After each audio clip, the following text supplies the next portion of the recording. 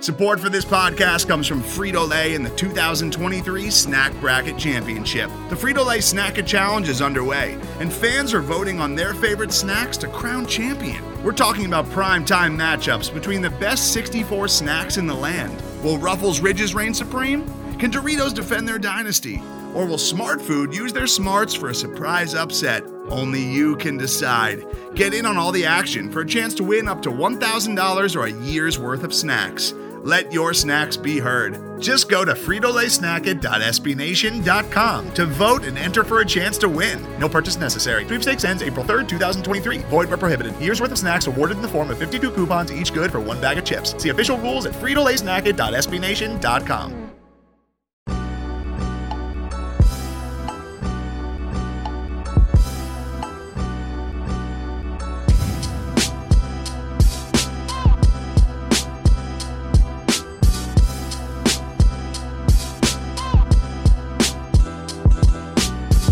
Welcome in, everybody, to the Longhorn Republic, your source for Texas Longhorn news, sports, and opinions with a bit of snark built in. We are a podcast of Burnt Orange Nation, and you can find more great Texas Longhorn content over at burntorangenation.com. Before we get started today, I'd love to remind you, if you like what we do, please leave us a rating or a review on Apple Podcasts. Helps get the show out there. Share this with your friends wherever you found it, whether it was Apple Podcasts, Google Podcasts, Stitcher, TuneIn, Spotify, all of the places where you can find fine podcast content.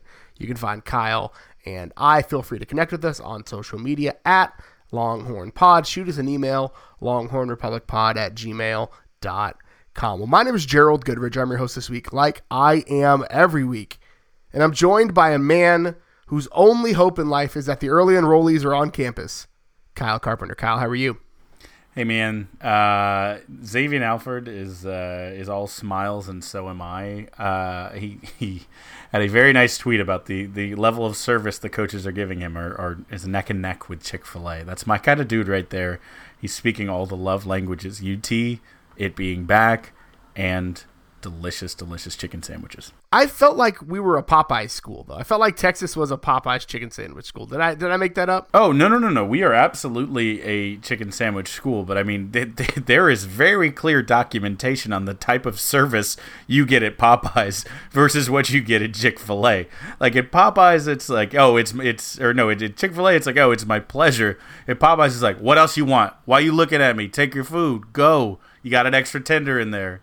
You never know. Like I have often gotten my order wrong, but I've never been disappointed with what I got. I feel like Texas is a Chick-fil-A service with a Popeyes chicken sandwich level of chicken would be hopefully maybe the standard that people expect from Texas. I think that was 05 Vince Young. That was what we got then. We didn't realize what we were eating. We thought that was just normal. The number of times that I've gone to Chick-fil-A and not Chick-fil-A, but to Popeyes and gotten an extra tender, like hidden underneath my fries. I don't know if I know the code, but they always hook a brother up. Maybe it's just because like that big dude wants extra chicken. And it's totally fine. I'm okay with it. But we're not here to talk about chicken. We're not here to talk about new players on campus, even though there are 8 of them. They showed up and got acclimated on Sundays. All players actually reported back on Monday of the time of recording, but the new 8 guys joined them. They count towards the 2019 scholarship numbers. So what's up with that? Love managing those scholarship numbers like that. But we're here to talk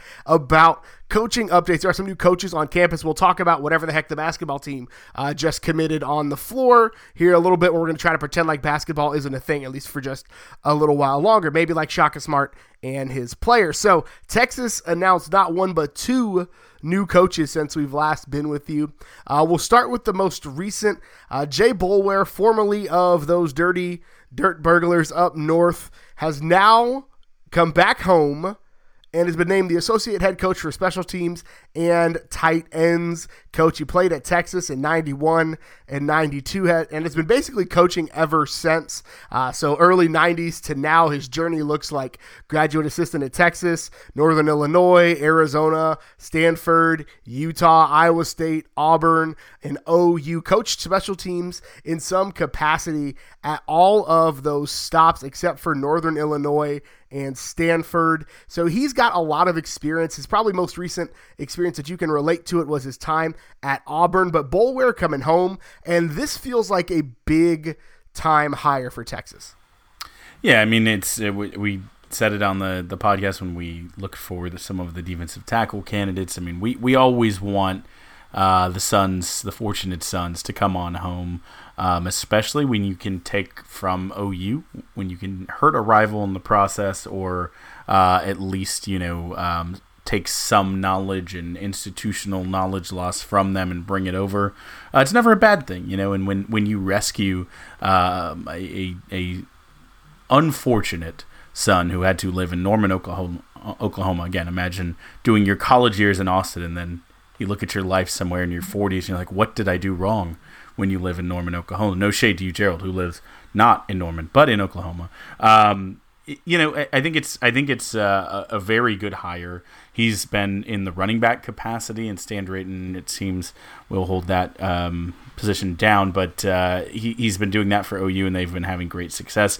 I think from everything I've heard, he has had great success in the tight ends. If he did anything, I think I've heard conflicting reports of if he did any of the OU for even like a year or two while he was on staff, did some coaching at the OU tight ends, but they've had great tight ends in that program. So either way, I mean, he has seen how to effectively utilize the tight end in an offense, because OU does it as good as anyone, honestly. So I'm excited for this hire. I think it just brings some Big 12 knowledge, and a guy who clearly knows how to win, knows some of the, you look at two young coaches in Herman and Riley who both have an idea of how they want to do things their way and build a program. I mean, it is good to just have the guys like, well, that's a good idea, but by the way, we did this thing up there, and that seemed to work real well. So any of the best practices we can go ahead and just go ahead and poach from Lincoln Riley, I'll take them. Absolutely. Riley's one of the smartest guys in college football, legitimately. So I think anything he's done is worth trying again. But I also want to look at his time, Boulware's time at Auburn, because there are a couple of things that I do want to point out. So he had at least one return touchdown, mostly in the kick game, in each of his years there, averaged right around 20 plus yards return, and then he signed three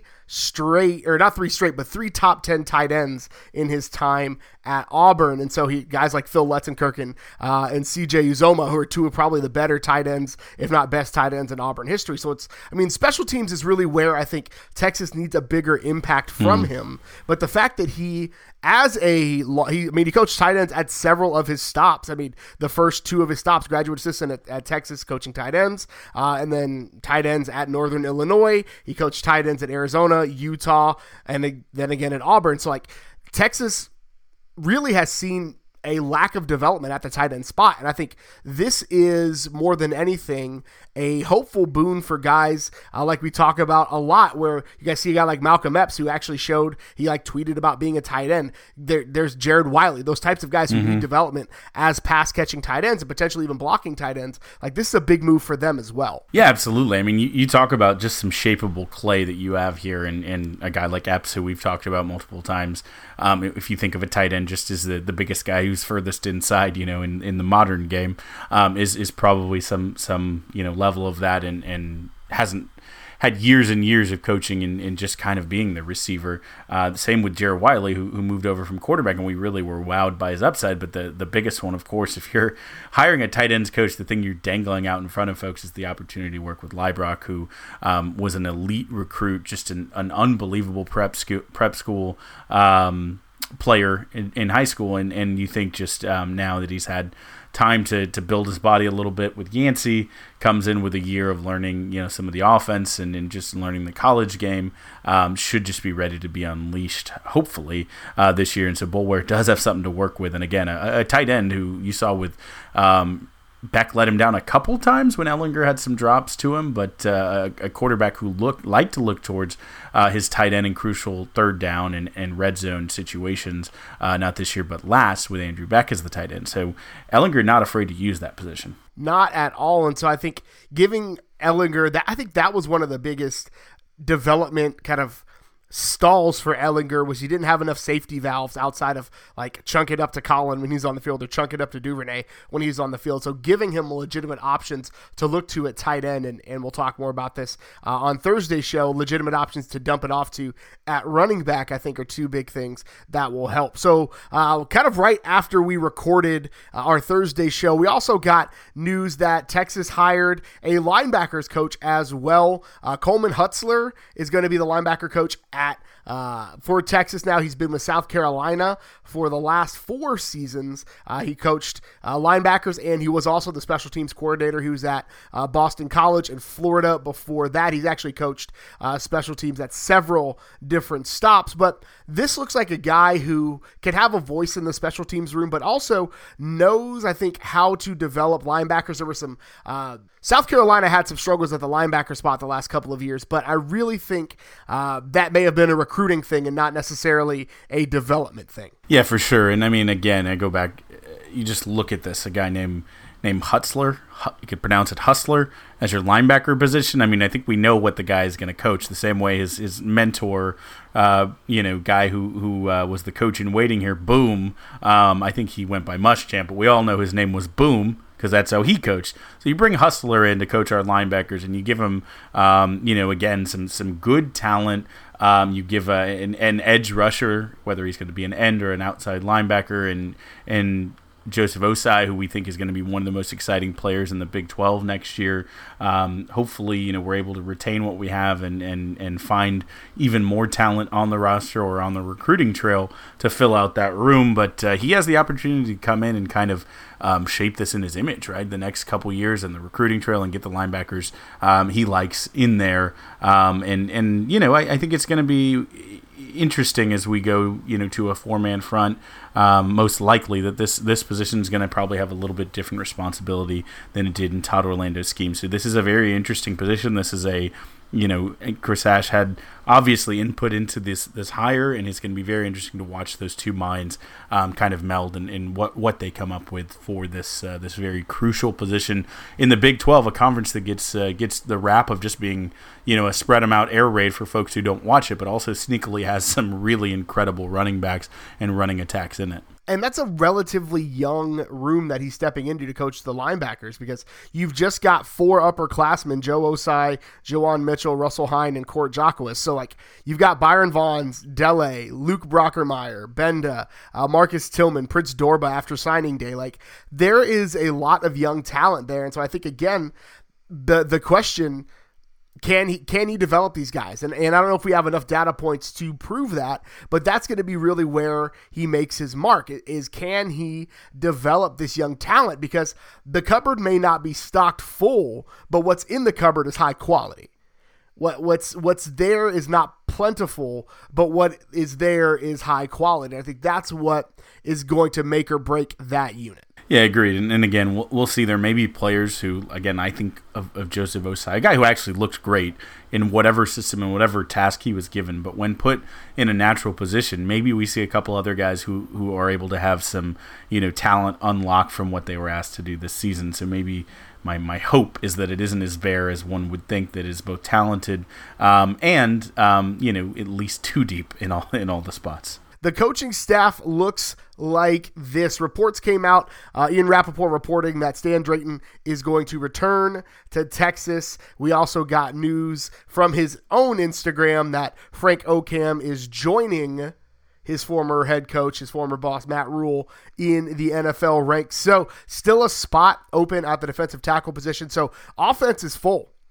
You've got Yurcich as your offensive coordinator, quarterbacks coach, Herb Hand as your offensive line coach, Stan Drayton as your running backs coach, Andre Coleman as your wide receiver coach, and now again newly added tight end coach Jay Boulware. Defensively, we've got Chris Ash as your safeties and defensive coordinator, Oscar Giles as your defensive ends, D tackles presumably still open, Jay Valai as your cornerbacks coach, and then Hutzler as your linebackers coach. So there's a lot.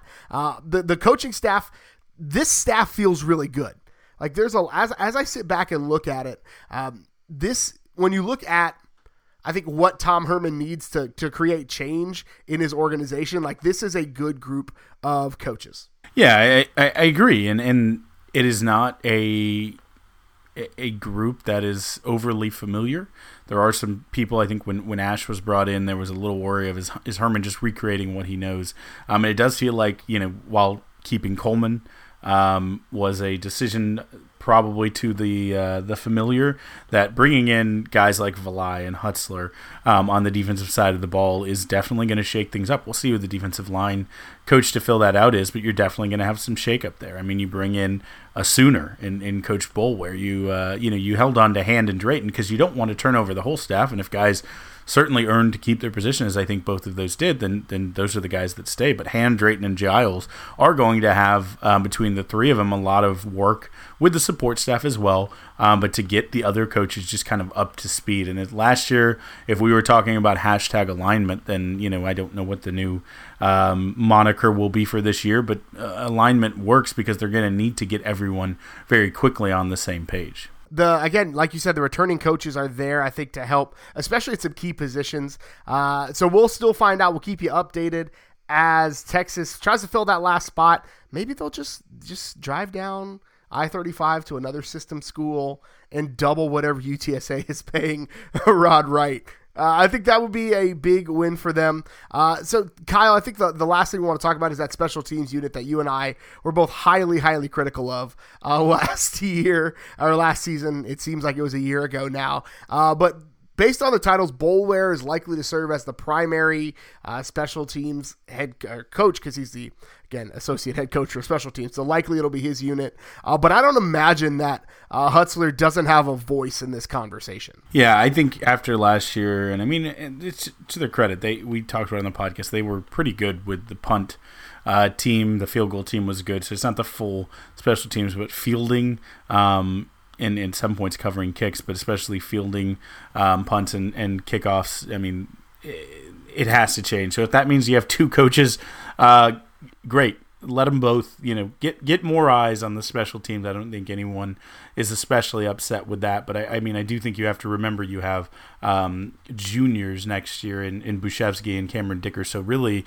it's a pretty easy job on that side of it with two very productive guys who've been productive now for 2 years, coming back and really growing into their own. So that does help a new special teams coach for sure. Yeah, I think the kickers are not the ones that I'm concerned about. I need to see Texas safely fielding punts, and I need to see Texas just make the right decision on kickoffs, which 8 times out of 10, it's letting it go into the end zone for a kneel back. But being able to create something, a potential spark, like one of the biggest plays we can think of for the last, probably 15 years is that Jordan Shipley kickoff return in against OU. So again, one a year when you need it is all we hope for from a special teams unit. So again, we will be back as soon as we know who this last coaching position is. There are a lot of moving pieces. Interviews are likely still happening. Today's episode is brought to you by Cars.com. With over 2 million vehicles and 50,000 more added every day, Cars.com will match you with the perfect car for you, your budget, your life, your style. And if you're ready to say goodbye to your current car, Cars.com will get you an instant offer to cash it in. Just start by entering your license plate and get matched with a local dealer who will write you the check. So whether you're looking to buy or sell, just go to Cars.com. It's magical. So unfortunately, Kyle, we do have to talk about whatever the basketball team is doing on the basketball court. So there was a little bit of hope over the weekend. Texas actually had a lead over Kansas and then blew that lead to fall 66-57.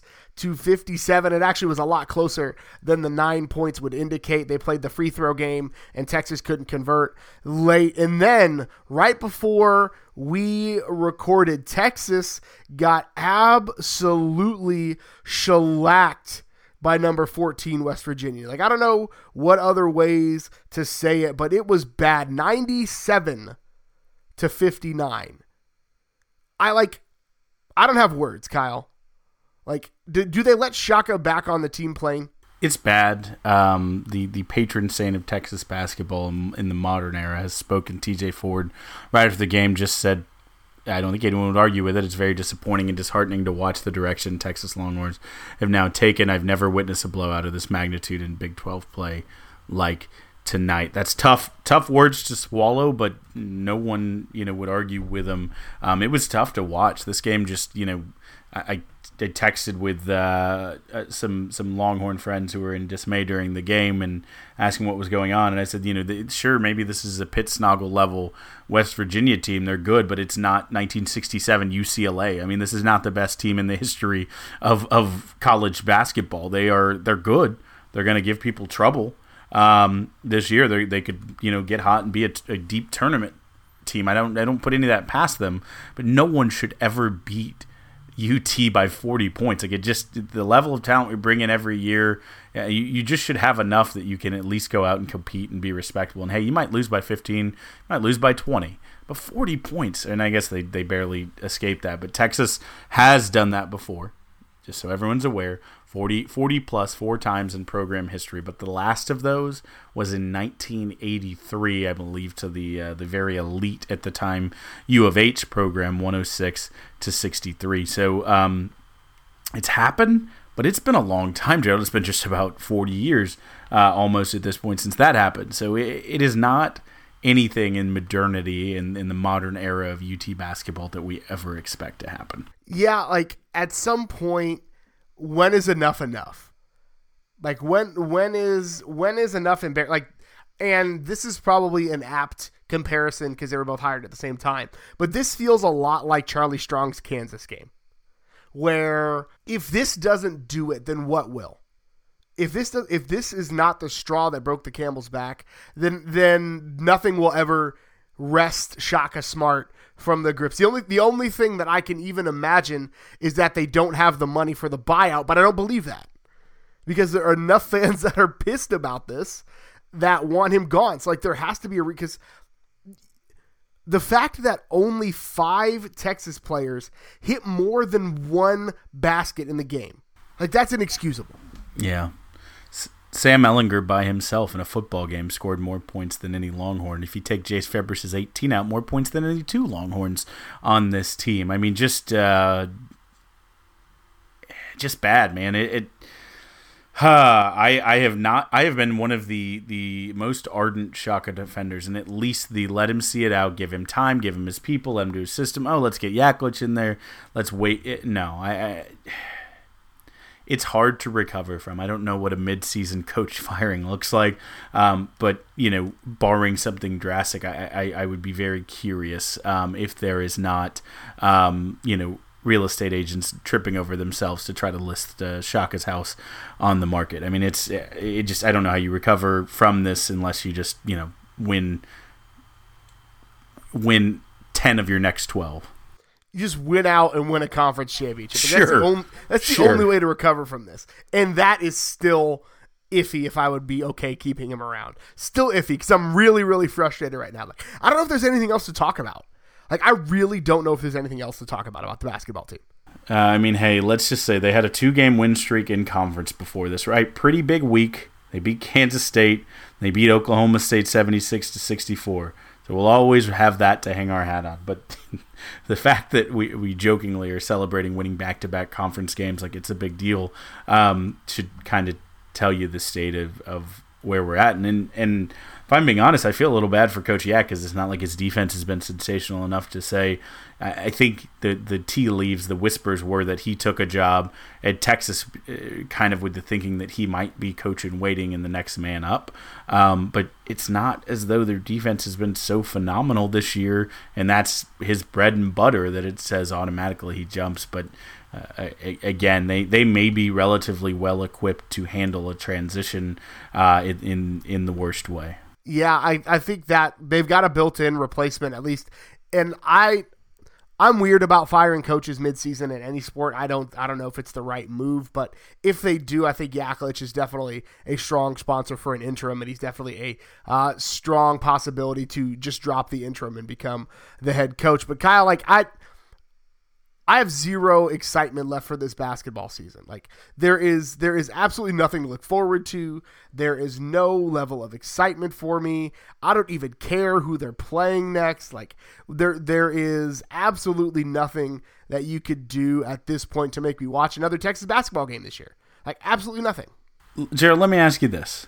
So Baylor, unfortunately, moved up to number 1 in the polls. Kansas, after beating us, moved to they're number 3 right now. Ken Palm has them flipped. There's some tough games ahead. But let's say this. They play Kansas again in, I guess, 4 games. Their next games are at home against LSU on Saturday. Next Wednesday, they go to Fort Worth.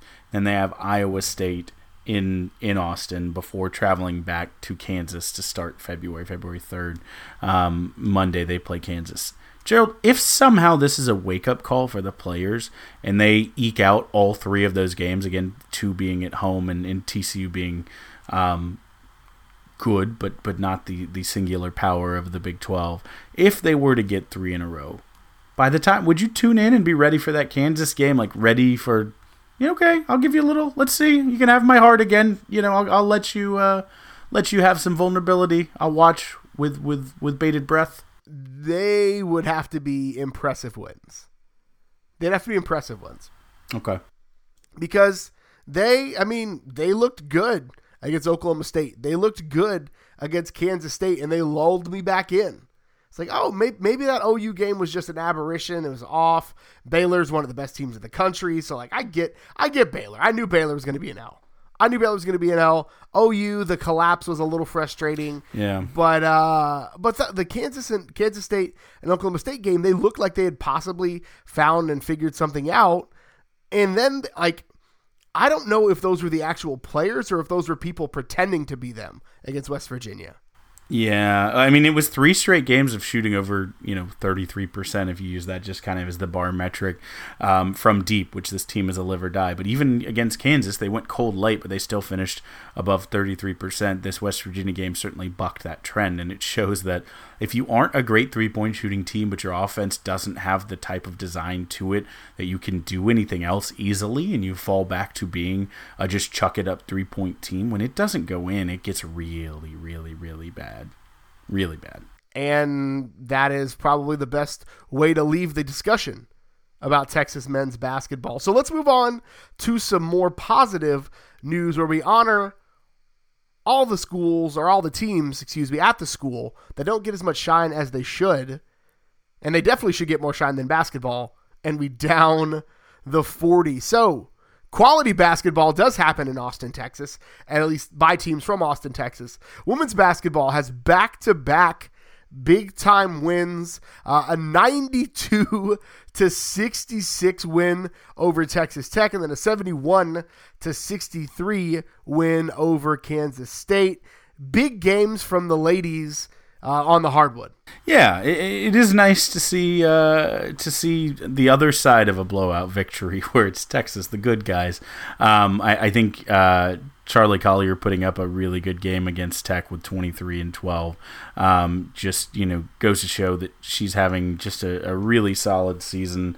I thought the Kansas State win was maybe equally as impressive because they got it from some of the other players. Some of the players we assumed we would be counting on this year, and Shug Sutton leading the team with 16 points, Jada Underwood in double digits, getting Celeste Taylor 32 minutes off the bench.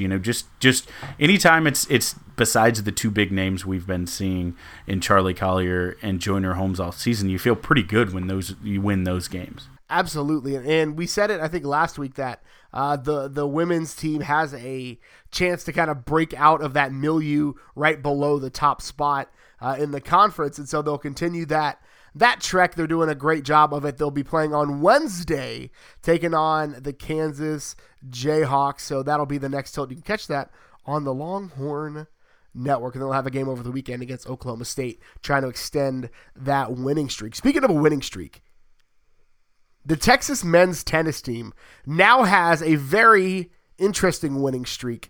They have won back-to-back matches when they've taken on the top team in the country. So last year, after beating Ohio State at home, Texas goes to Florida and knocks off the Florida Gators, who were previously ranked number 1, 5-2. Men's tennis, put in the boots. You come in with a number 1 next to your name, and the Texas men's tennis team is going to do some work. Well, I'll say this. The only problem with that streak, Gerald, is if you are number one, you can't beat yourself. And Texas should be, I believe, when next rankings come out, I would imagine number one, and should probably carry that.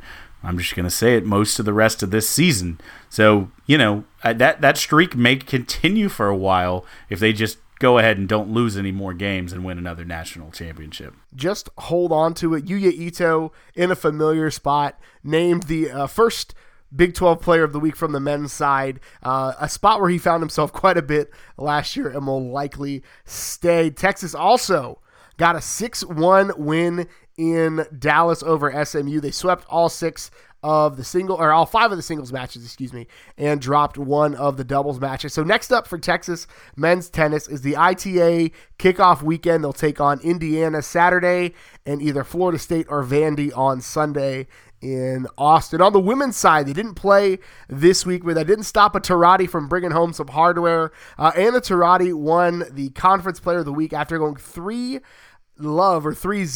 in singles matches at the Pink Flamingo Invitational.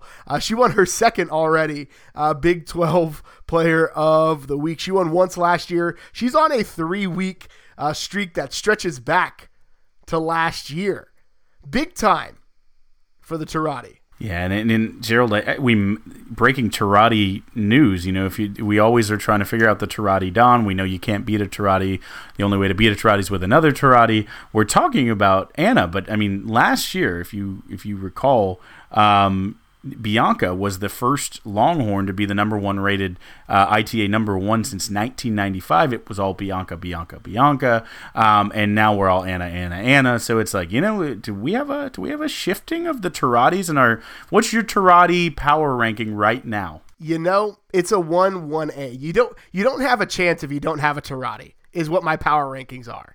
If you don't have a Tarati, you might as well turn Tarati it around. Ooh, that's what I'm saying. That's bad. Very bad. It's awful. It's probably the worst thing I've said all day. So the women are going to take on Iowa at home on Friday. They're back in action. Number 4 men's and women's track dominated the Hilton Invitational to open the indoor season. 5 individual winners and 2 relays. And a quick update, if you didn't see it, football finished with a number next to their name, number 25 in the final AP poll. That's right. Number 25 in that poll, one of only a couple Texas teams with a number next to their name at the end of the year. Baylor was up there. Texas A&M didn't see them in there. But the other news was in the Sagarin poll came out, Texas was number 15. And if you go by that metric, Tom Herman has improved every year because in his first season after the bowl win over Missouri, they were 27th in the Sagarin ratings. Last year, despite being Sugar Bowl champions and a 10-win season, they were number 17, and this year, probably on the back of a really good victory to close out the year over Utah, they were number 15. So, Sagarin is one of those ratings that both Alabama and A&M use to claim national championships 40 years later, so I do hesitate a little to put a whole bunch of stock in revisionist history, but looking at it live, number 15 in the Sagarin poll, number 25 in the AP, the bowl game helped. Like we said it would, change the narrative, put a little salve on the wound, and salvage an otherwise, underperforming season. I would call it a forgettable mid to the season and a kind of memorable close. But again, the narrative is being formed. I think good coaching hires and a win in the bowl is very, very helpful. But now's the part of the show where we honor one of the best traditions in all of college athletics, Big Bertha, and we bang the drum, brought to you by Joe Ruiz. So Kyle, what are you banging the drum on this week? I think I want to bang the drum on an unfortunate son. There was a player, there were 2 players at UT in my time there who were notable in the business honors program, came from a great family. The ESPN stories about their off season going with their father and doing medical work in rural Nigeria.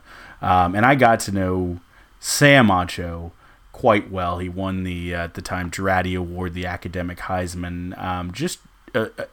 Anything that has ever been said good about Sam Acho, you can take it to the bank and believe it. Great person, obviously a great player. He's still playing in the NFL as the NFL players rep, I believe, just is had a really interesting and really fulfilling and really great career, and just is a humble and wonderful guy. And what I knew from Emmanuel Acho, he hates being called Manny. I'll say that first of all, so feel free to call him so, because Manny Acho ain't making a whole lot of friends in his new gig on the commentariat on the ESPN. Trying to find a new Stephen A. Smith replacement, and the young Skip Bayless. Manny Acho sees the opportunity and seems to be making a heel turn. He's had a couple riffs already. I'm Team Chris Boyd on this one. He's had a couple riffs with the team already. May not be on the best terms with our current coaching staff. Who knows? But what I will say is, you probably all have seen it this week when he mentioned that there may have been some pay for play for interceptions in the national championship game against Alabama. And obviously, if you just read that at face value, you said, okay, that explains Garrett Gilbert's game then. But what he was saying was the DBU money makers was actually a real deal. And he caught a little backlash when he went out and made that opinion. And not too long after said backlash, all of a sudden he started backpedaling more than any of those defensive backs did in said game, walking it back, saying, of course I never saw anything. It was just a motivational tactic, yada, yada, yada. And again, I'm willing to give Longhorns a chance. Like, if he wants to take his foot out of his mouth, eat whatever crow he must, and walk it back and continue to do a good job. But I just hope this doesn't signal the darker heel turn for Manny Acho, and him no longer being able to represent the Longhorns in the light that we need. There have been just some stellar representation. Maybe you've seen Jordan Shipley's milk commercials, and in his time, obviously all of the people on the Longhorn Network, the former players out there doing well. And then, of course, Steve Mongo McMichael in the WCW. I mean, there have been guys who have taken, their platform of football player at the University of Texas and then gone on to a second career and used it for good. Manny Acho, please don't be the other. It was such a weird, I don't even know how to describe what he did, because then he did this awkward backpedal on Twitter where it was just like, well, I never saw money change hands. It was kind of a pregame hype thing and blah, blah, blah, blah, blah. And then he got in the BON mentions and got real salty about it. And I just if you're going to do something for clout, then go all in. And I don't know what happened. I don't know the veracity of it. It does seem really on brand for Blake Gideon to cost his team 20 yards of field position and gain $1,000 from it. So that really seems like an on-brand thing for him. Maybe that explains that weird, rather than batting down the punt, he intercepted it. He's like, I don't care if it's going to put us 20 yards down the field. I don't care that if in 10 plays Colt is going to get injured and cost us the game. I'm getting this money. That is very, very on-brand for him. So I got nothing else to say other than I want to clown Emmanuel Acho as much as I can. So I'm banging the drum this week on an athletic director that has the patience of a saint. Chris Del Conte is a saint for jumping on social media and really connecting and engaging with fans in a way that I think is really healthy and really helpful. I think people abuse that sometimes, making really silly complaints about things that he kind of grins and bears it. But it seems like about every 6 months, somebody asks him about black alternate uniforms for the football team, and he kindly says no. He has a very eloquent way of saying, yeah, but no. And then it turns into this big thing on Twitter for 3 days. And I've seen some really bad mock-ups of black uniforms, and I've seen some not so bad mock-ups of black uniforms. But any way you slice it, it doesn't look like Texas. I very rarely side with tradition for the sake of tradition. That's not me. I'm a firm believer in, well, we've always done it that way, means that you should do it differently. That's just something that I firmly believe. If that's your answer to a question, then you probably should reevaluate why you're doing it. But that doesn't look like Texas to me. Even when it's on the basketball court, the basketball team has done black alternates, and I don't like it. It doesn't look like Texas. Texas football, I think, looked no more like Texas football than when they wore the throwback uniforms this year. I'm so excited there's going to be one fewer dumb patch on the front of the uniform because the person that likes clean design hates the clutter on the front of the uniform. Like, get rid of all of it. Just rock the one Nike patch that you have to via your contract and just be Texas. Like, I don't think the Alabama athletic director is having to field these types of conversations, and most Texas fans, probably incorrectly, classify Texas in the same era as Alabama. Alabama doesn't have alternate uniforms. Michigan doesn't have alternate uniforms. Penn State. Penn State. If you want to be a college football blue blood, like Ohio State has the alternate uniforms, but that's okay. I don't associate them as being a long-time traditional power like Michigan. They've been around for a while, but I think Michigan, Penn State are probably more storied Big 12 programs. Or there's 12 schools up there, Big 10 programs than Ohio State. But like, you're not Oregon. We're not Oklahoma State. We don't have to create buzz because even when Texas is bad, guess what? People are watching. So you don't need that. The Icy Whites are the best uniform in sports, and nothing to me looks better than a burnt orange top, a white helmet, white pants with black socks and black shoes. Yeah, there's no way to anger half. There is a vocal minority of let's get the black uniform folks, but there's a strong majority, I would argue, who feel in alignment with Chris Toconti. There's no quicker way to anger that sleeping majority, if you will, of Texas fans faster than Conor McGregor can knock out his opponent with his shoulder, than to go ahead and even put out the thought that you might entertain this. Like CDC said, you don't need to candy it up. We have tradition. We don't have to go those places that other people do. So I'm glad he's in the right place. Couldn't agree more with the CDC. These are work clothes. Ain't no need to church them up. Sorry, I had to say that just one last time. That's all we've got for you this week. Kyle, where can the good folks find you on the internet? Oh, you can find me on Twitter at Kyle Carpenter. You can also follow the Texas Pregamer at Texas Pregamer. You can follow me on Twitter. I am at GH Goodrich. Follow the show on Twitter at Longhorn Pod. Shoot us an email, longhornrepublicpod@gmail.com. Thank you so much for tuning in again this week. And until next time, hook 'em. Hook 'em. Run, Forrest, run.